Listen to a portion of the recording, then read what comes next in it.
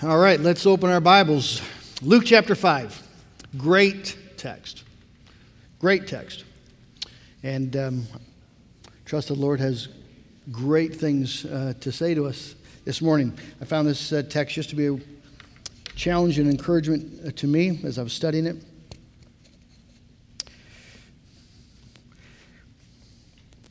I'm going to read the first 11 verses. And as I think these stories are told to, obviously they're told to help us see Jesus. But the reason that they're told as stories, not as a systematic theology, is because we can identify with them.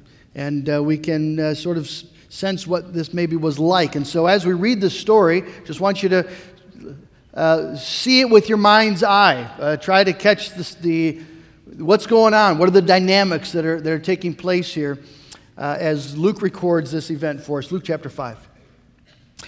On one occasion, while the crowd was pressing in on him to hear the word of God, he was standing by the lake of Gennesaret. And he saw two boats by the lake, but the fishermen had gone out of them and were washing their nets. Getting into one of the boats, which was Simon's, he asked him to put out a little from the land. And he sat down and taught the people from the boat. And when he had finished speaking, he said to Simon, "Put out into the deep and let down your nets for a catch." And Simon answered, "Master, we toiled all night and took nothing. But at your word I will let down the nets." And when they had done this, they enclosed a large number of fish, and their nets were breaking. They signaled to their partners in the other boat to come and help them, and they came and filled both the boats so that they began to sink. But when Simon Peter saw it, he fell down at Jesus' knees, saying, "Depart from me, for I am a sinful man, O Lord." For he and all who were with him were astonished at the catch of fish that they had taken, and so were James and John, sons of Zebedee, who were partners with Simon. And Jesus said to Simon, "Do not be afraid. From now on you will be catching men." And when they had brought their boats to land, they left everything and followed him. The title of my message this morning is When Grace Comes Calling. When Grace Comes Calling. We've been going through the Gospel of Luke, looking at the ministry of Christ, and this is obviously a signature moment as Jesus calls his disciples to come and follow him, calling these specific men to be particularly engaged as his special disciples. These will become the apostles who will lay the foundation of the church as they teach the truth that is in Jesus. Of course, this is not the first time these men have met Jesus. They've already known of him. They were with him when he performed the miracle at the wedding of Cana. They had seen him cure the sick. Peter had already seen Jesus cure his own mother. They'd seen Jesus cast out demons. They've heard Jesus preach, and they, like the others, were amazed at his preaching. So they knew of Jesus. They were already associated with Jesus. They were clearly admirers of Jesus. And yet in Luke chapter 5, they move from their association with Christ to become fully devoted followers, disciples of Christ, having left their former life, left their identity, in a sense, their security, their job, and they leave it all now to follow Jesus full time. And the question that I want to ask this morning is, what made that happen? What made that transition possible where they moved from being admirers of Jesus, associated with Jesus, clearly delighted with Jesus, but they now moved to wholehearted, complete devotion to Jesus Christ no matter what? Because that's where they're moving in Luke chapter 5. Moving from being admirers to fully devoted followers and officially associated, affiliated, committed to Jesus Christ. It's an important question because there are many in the world today and in the church today who will gladly admit that they are admirers of Jesus. There are not even many who are not unwilling to be associated with Jesus in one form or another. They believe in him. They think he was a good teacher. Maybe they even believe the truth of the Bible. He's the Son of God and you need to be saved through him. And so they're admirers of Jesus, they're associated with Jesus, but if you would follow this person through the week, you would sense that they're not wholehearted, devoted disciples of Jesus. They don't talk to him very much, if at all. Their prayer life is very meager, maybe a perfunctory prayer at a mealtime.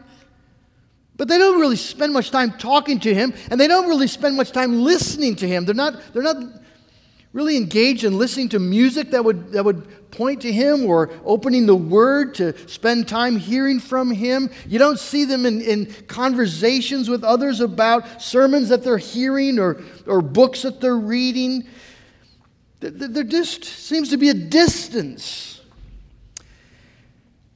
It doesn't look like what we have here in Luke chapter 5 of men who are willing to commit themselves to Christ. Now, of course, all of us this morning, I think, would admit that we've not arrived. Who would stand here this morning and say, "Yeah, you other folks, I'm all the disciple that I want to be, that Jesus wants me to be." I think we all sense that there's something not quite right about our devotion, about our Christian life. We all want to. If you have the Spirit in you, you sense that you need to grow. You believe in Jesus, you believe the gospel, but so often there's a lack of joy and peace and power and freedom. Isn't that the common experience of a Christian? So how do you change that? How do you fix that? How do we grow from that? Well, we grow by actually really seeing Jesus, and particularly by being exposed in his presence for what we are, and then receiving the grace and truth that comes from Jesus. And that's what we find here this morning in the story of Peter. He actually meets Jesus in the most painful possible way, but he's able to really receive the grace that he needs. So here's the occasion. My 3 points. First, the occasion, the invasion, and the invitation. The occasion. Jesus is preaching. It's what he came to do. He told us that in Luke chapter 4. He's preaching. The crowds are pressing in on him to hear the word. They love the preaching of Jesus. In chapter 4:22, all spoke well of him and marveled at the gracious words that were coming from his mouth. Jesus obviously was performing miracles. People were astonished by the miracles, but they loved his preaching. Jesus' preaching exuded grace. Do you remember why he said he came? To proclaim good news, liberty for captives, sight for the blind, the year of God's favor, the time of God's smiling face upon sinners.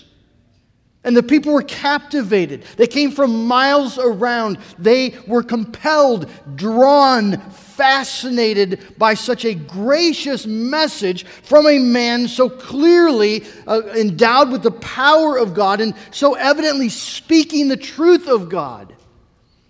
It wasn't a message of sort of syrupy, sentimental, just sort of God loves everything and everyone, and there's just no sentimentality about it. Jesus is dead earnest, and yet he's speaking this marvelous truth of freedom for captives and sight for blind people. It's a great message. It's a message, you see, that actually addresses the reality of where people are in their bondage, in their blindness, in their captivity, in their condemnation under the law of God. It doesn't paper over any of those truths. It addresses those truths with the truth of God's grace. And Jesus is then proclaiming exactly what people need. And I'm sure he preached it boldly and happily. Is there any doubt that as Jesus is proclaiming the good news of the kingdom of God, that there is just a benevolence beaming from his face as he's proclaiming sight for the blind, the kindness of God for the people all around him, the gracious, free, unmerited favor of God for prostitutes and tax collectors? Can you preach that and believe it without smiling at the goodness and kindness of God? Oh, I think there was joy in his preaching. And so here we find Jesus in Luke chapter 5. He's by the side of the sea and preaching the good news of the kingdom, and the crowds are pressing around. And because the crowd is so large, they're closing in on Jesus, but some can't hear. And so Jesus sees two boats there, and one of them being Simon steps into it and it says to Simon, shove off a ways from the shore. Now, why would they do that? Well, it's obvious he would do that because water is a wonderful natural microphone. You've all seen this when you're standing on the shore and there's some people out in the lake. If it's calm and they're talking out there, you can sort of eavesdrop in on the conversation because the water's just, the sound waves bouncing off the surface of the water. So Jesus goes out a ways. If he's a couple hundred feet off, say if he was just to the back of the auditorium and he was speaking, there would be so many more people able to hear. And so that's what they do. And Jesus is preaching from Simon's boat, and of course Simon has a great spot. He's got the best seat in the house, and how happy Peter must have been. We know Peter. He's honored. Jesus chose his boat, and everybody could see that it was Peter there who rowed Jesus out, and Peter who was helping Jesus. If we're in a crowd someplace, and there's a somebody in the crowd. The most gifted person, the most popular person, the most noteworthy person, and that person selects you to help them with something, or you feel honored by that. Well, Peter's honored.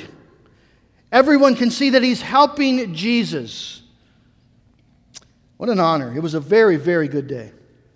And then it all went horribly south. As Peter's honor is turned into shame, and his world is invaded by a holy God.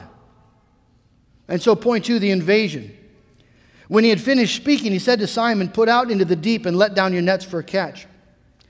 Now see, Jesus was already using Simon's boat as a pulpit, and Simon was perfectly content with that.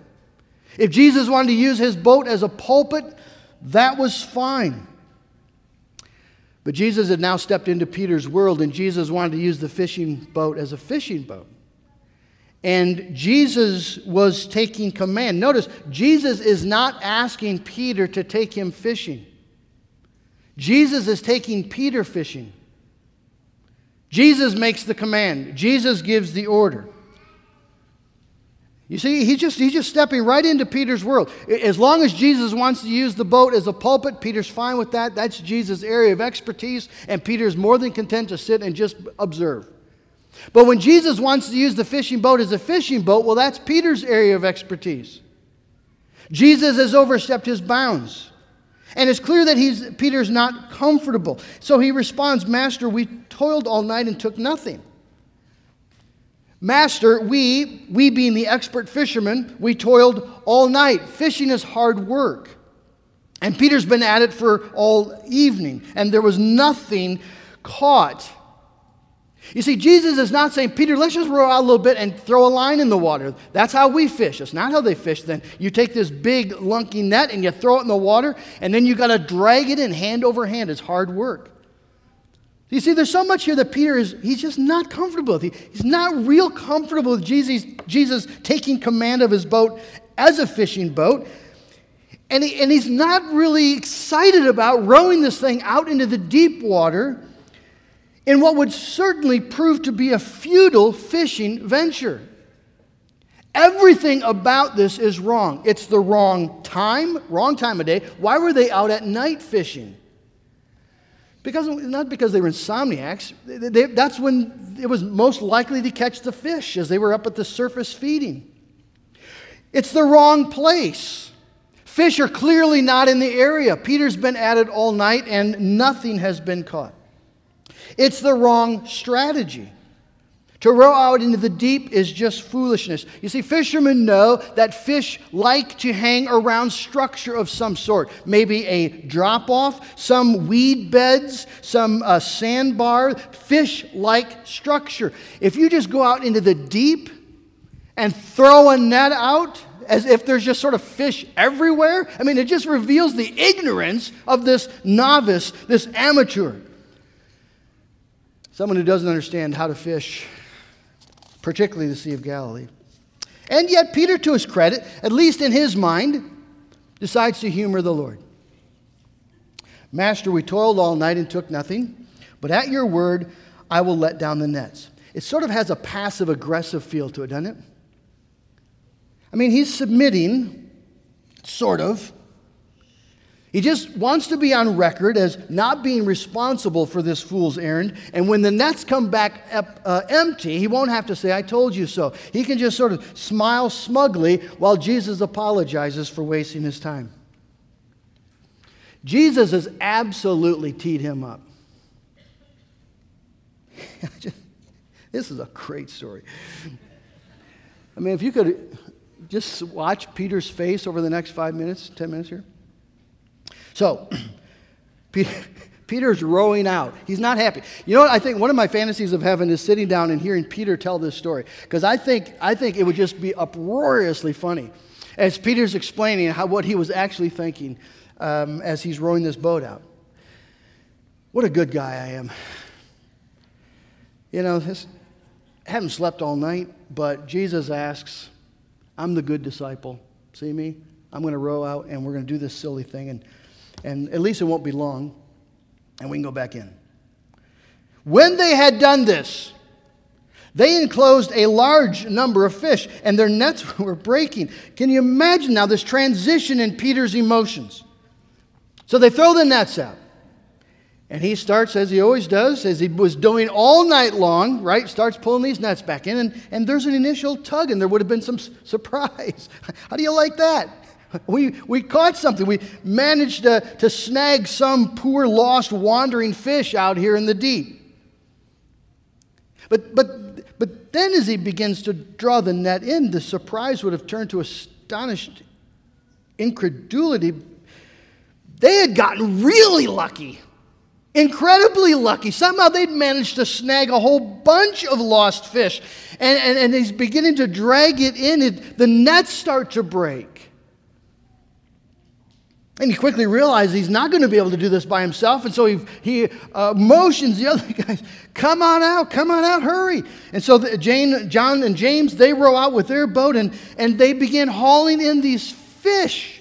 Fish after heaping loads of flopping fresh fish until the boats are just about to sink. And somewhere in that process, the truth breaks in Peter's world. And he knows that Jesus had just caught him. When Simon Peter saw it, he fell down at Jesus' knees, saying, Depart from me, for I'm a sinful man, O Lord.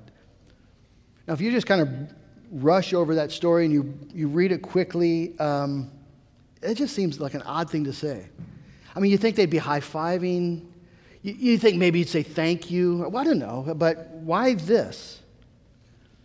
Well, Luke tells us why, because verse 9, for he and all who were with him were astonished at the catch of fish they'd taken. The word astonish, it means amazement giving away to fear oftentimes. It is to be overwhelmed. It's not to be intrigued or even surprised. It's to be overwhelmed, brought to deep awe, reverential fear. You see, what's happened is Peter has been found out. The secret thoughts of his heart have been exposed in front of Jesus. You see, Peter knows those fish are not supposed to be there. He's an experienced fisherman. It's the wrong place, it's the wrong time of day, and they should not be here in these numbers. So why are they there? And at some point the truth breaks through. These were not lost fish. These were divinely commanded fish, every flopping last one of them. And every time one of those fish came over the boat, over the side into the boat, every last one of them was a testimony to the power of God, the divinity of Jesus Christ, and the incredible arrogance of Peter. Maybe early in the process, he looked over and he saw Jesus sitting there to see if Jesus was as surprised as he was, and he noticed Jesus wasn't surprised at all. Jesus had sort of this humor, just look on his face, waiting for Peter to get. I mean, just put yourself in Peter's shoes. Peter the expert has proved to be Peter the ignorant and Peter the arrogant. And Jesus knew all along. Jesus knew what was going to happen before he stepped into the boat. He knew what Peter was going to say before he even said, let's go fishing. And he knew exactly how Peter was going to respond, what Peter was going to do. Peter was laid wide open, utterly exposed. He'd been caught. Jesus, you see, had put his finger on Peter's most heinous sin, his pride. His pride. Peter was a good man. To all external appearances, he was a good man. He's clearly a hard-working man. He's clearly a loyal man, a devoted man, an able man, but he's a proud man, a man who's very confident of his abilities and his devotion. And that Peter can never be useful to Jesus.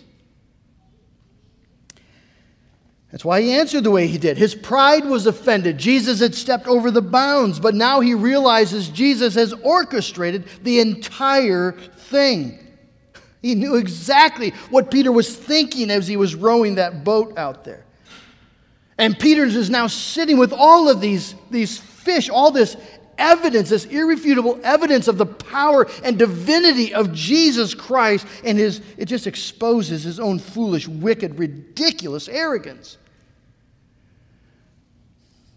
Remember when we were in Luke chapter 4, we noted that Jesus preaching exposes things. When Jesus preached, demons would say, we know who you are, and he would command them to come out.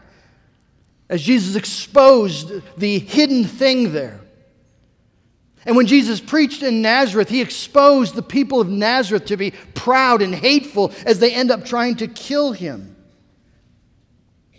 Well, Peter's just been exposed as a puny, pompous little speck of dust who had the audacity to tell the second person of the Trinity that he didn't know what he was doing.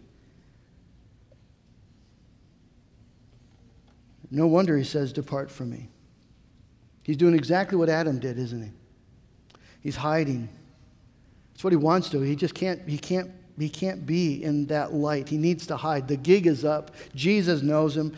He's not worthy to be a disciple. He's not worthy to be Jesus' helper. He's a failure. He's a fraud. He's just an arrogant, pompous little man. A wicked, wicked sinner. Have you ever been exposed like that? You were carefully building your spiritual resume and others believed it, and maybe you believed it. Taking a lot of care to be seen as a good person, someone who was thoughtful and wise, maybe even holy. And then suddenly you were exposed. Maybe to others around, maybe just to your own eyes. But you were caught in some sin, or God just pressed home the reality of a sin in your life, and there it was, laid out in all of its ugliness. And you were exposed to be a liar or a cheat, a thief, a fornicator, an adulterer. And there was no avoiding the truth. There in front of the living God, you knew what you were. And maybe other people knew what you were. There's no hiding anymore. There's no pretending anymore. Your spiritual resume is trashed. It's shot. I hope you've been there, because I don't know how you can really know Jesus if you've never come to that awareness of yourself. It's essential to really experiencing and understanding what grace is about. You see, one of the tragedies in the church is that so often people use the church to try to build their spiritual resume. I'm a good person. I go to church, even though I don't enjoy it, even though I don't particularly like to be there, right? I suck it up because it's the right thing to do, and I go to church, and I know my theology, and I can argue doctrine with you. And I haven't done this, and I haven't done that, right? We're building spiritual resumes. And your spiritual resume will send you to hell if it keeps you from meeting Jesus. You have to be exposed. You have to be found out. And it's exactly the thing that we fear the most, isn't it? Oh, we're so afraid to be found out. But friends, guess what? This may be your gospel moment, because Jesus wants you to know today that He wants you to know that He knows you. He really knows you. He knows that you don't really want to be here today. You didn't really want to come to church today. He knows that you're resentful with maybe the person sitting right next to you right now.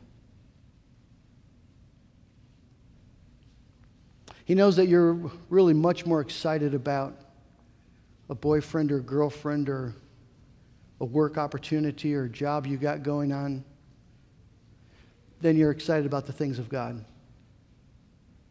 He knows. He sees. He knows the secret things you hope no one ever finds out about. He knows your wayward, wicked tendencies. He knows all about your pathetic pride. He knows your secret thoughts. He knows all about your failed attempts to improve yourself. He knows all about your silly, wicked confidence in your improved self. He knows it. He sees, friend, he just sees you. You're just wide open to him today. And Jesus knows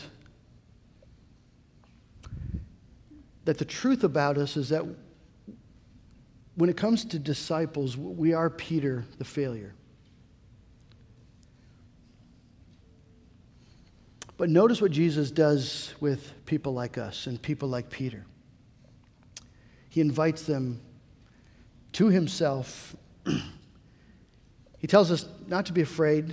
He speaks peace, the peace of God over us, and calls us into his mission. Don't be afraid, Peter. Peter was terrified. Why? Because Peter sensed that he was about to go to hell. Peter sensed that he was utterly deserving condemnation, and he was. He was. And so in the shame of his guilt, he says, "Depart from me." But Jesus doesn't depart. Praise God, Jesus does not depart. Instead, in the glory of his grace, he says, "Peter, come and follow me." And he gives a great response, you see, a great promise. "Peter, don't be afraid. You come follow me, and I will make you a fisher of men." In response to Peter's sin and Peter's confession, Jesus gives this wonderful invitation with the promise, "I will make you a full, fruitful participant in the mission of God." Unbelievable. It's not what people expect when they confess their sin. It's not what they expect when they're exposed, and we see what we really are. We do not expect Jesus to say, "Don't be afraid. Come. Come. I'll make you a fisher of men." And yet it's exactly what he says. It's exactly what he says. You see, even though we're horrified and shocked by what we see, Jesus isn't. He knew it before time began. He knew it before he ever came to this world. He knew it before he ever introduced himself to you. He's not surprised. And in his grace, you see, he wants to open our eyes to see the truth about us so that we can see the truth about him. This is the beauty of it. And this is what compels these men to follow. They leave everything, their boats, their nets, their income, the only life they know. They follow Jesus. What compelled them to do that? It wasn't that they knew Jesus was God. The demons knew Jesus was God, and they were not following. It was the grace. It was the grace that Jesus knew them and exposed them, and yet he loved them and he spoke peace to them, and he wanted them to be with him. He wanted them to be where he was. That he wanted them to be doing what he was doing. He wanted them as his disciples. You see, you could not have kept these men from following Jesus. They had to follow Jesus. This is why John says, "We've seen him." We've seen him and we've touched him. We've experienced Jesus, and I want you to know he's full of grace and truth. He's full of grace and truth. You couldn't have kept him away. Friends, have you seen Jesus that way?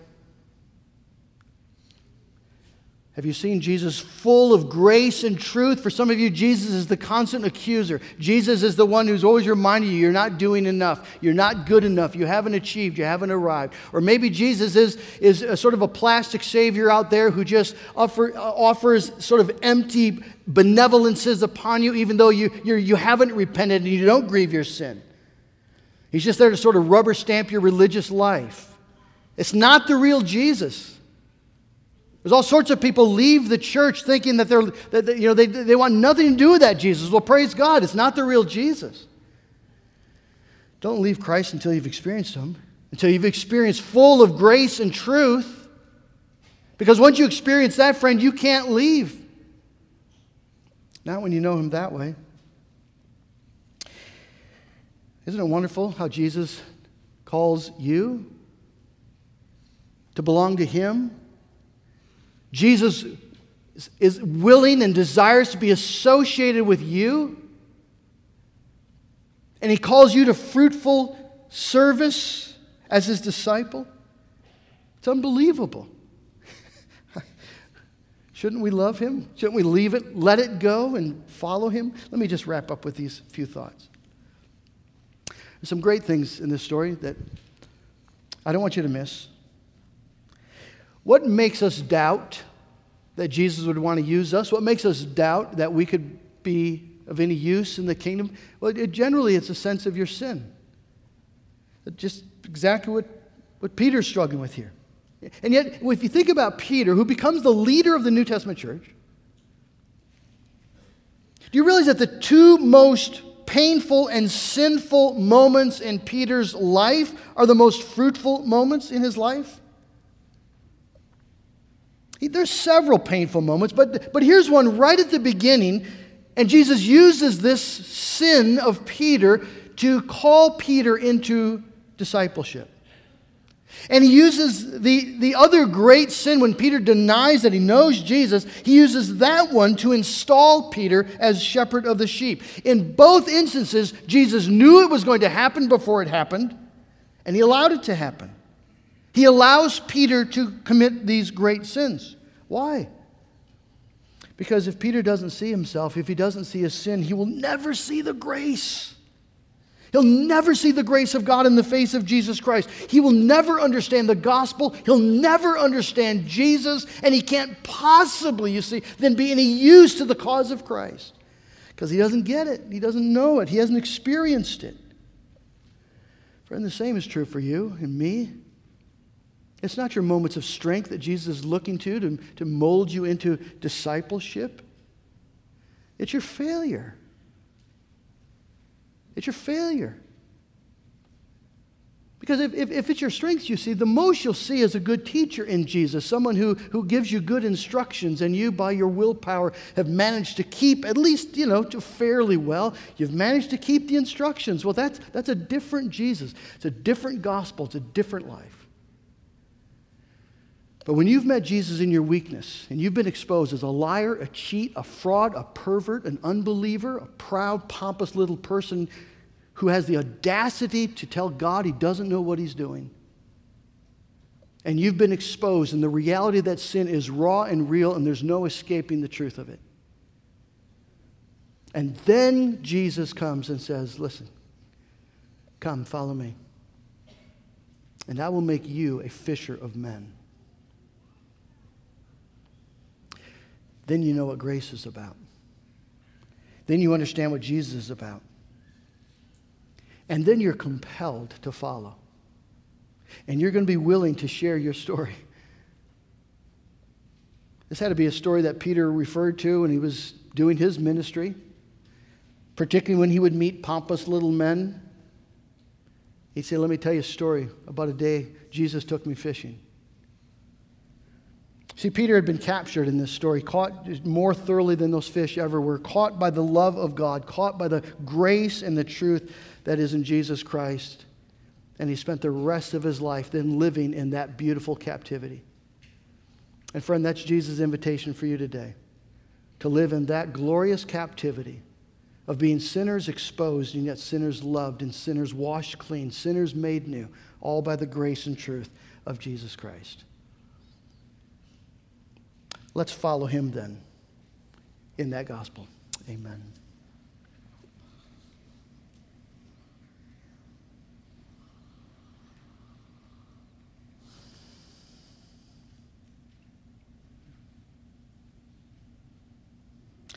Father, our heads are bowed and you know what's going on in our heart.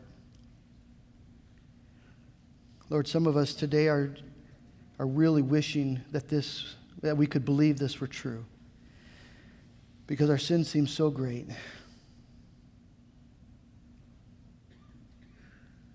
Father, you know every every person this morning that's wrestling with that. You know the names. I pray, Father, that we would be able to hear Jesus speak directly to us through his word. Do not be afraid. God's peace is upon you as you confess your sin. Yes, you are known, you are exposed before the living God. But Jesus speaks peace to you.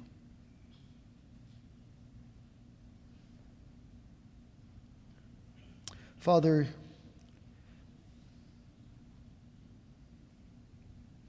some of us are so frustrated with our discipleship. We know the truth, we believe it, we love Jesus, we want to serve him, and yet we find ourselves doing stupid, sinful things. And we need to hear again today Jesus saying, do not be afraid.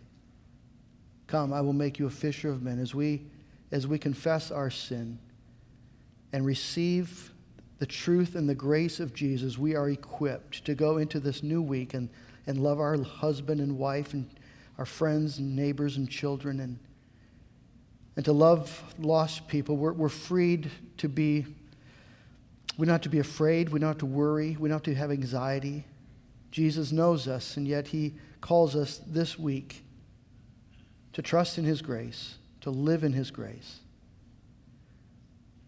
and to speak his grace to others. And that our weakness, our shame, and our guilt is what manifests the beauty and the glory of Jesus. And so we don't have to hide, and we don't have to feel like failures. We can feel like disciples. And Father, there's a world all around us who doesn't know about these things. And Father, I pray that your Spirit would press upon our heart the desire to be fishers of men, that we would be compelled to let others know about this Jesus who knew us and yet loved us and loves us still. Oh God, I pray that you would bring great healing, great strength, great peace, and joy and gospel power into our lives as we walk with this Jesus. We pray it in his name. Amen.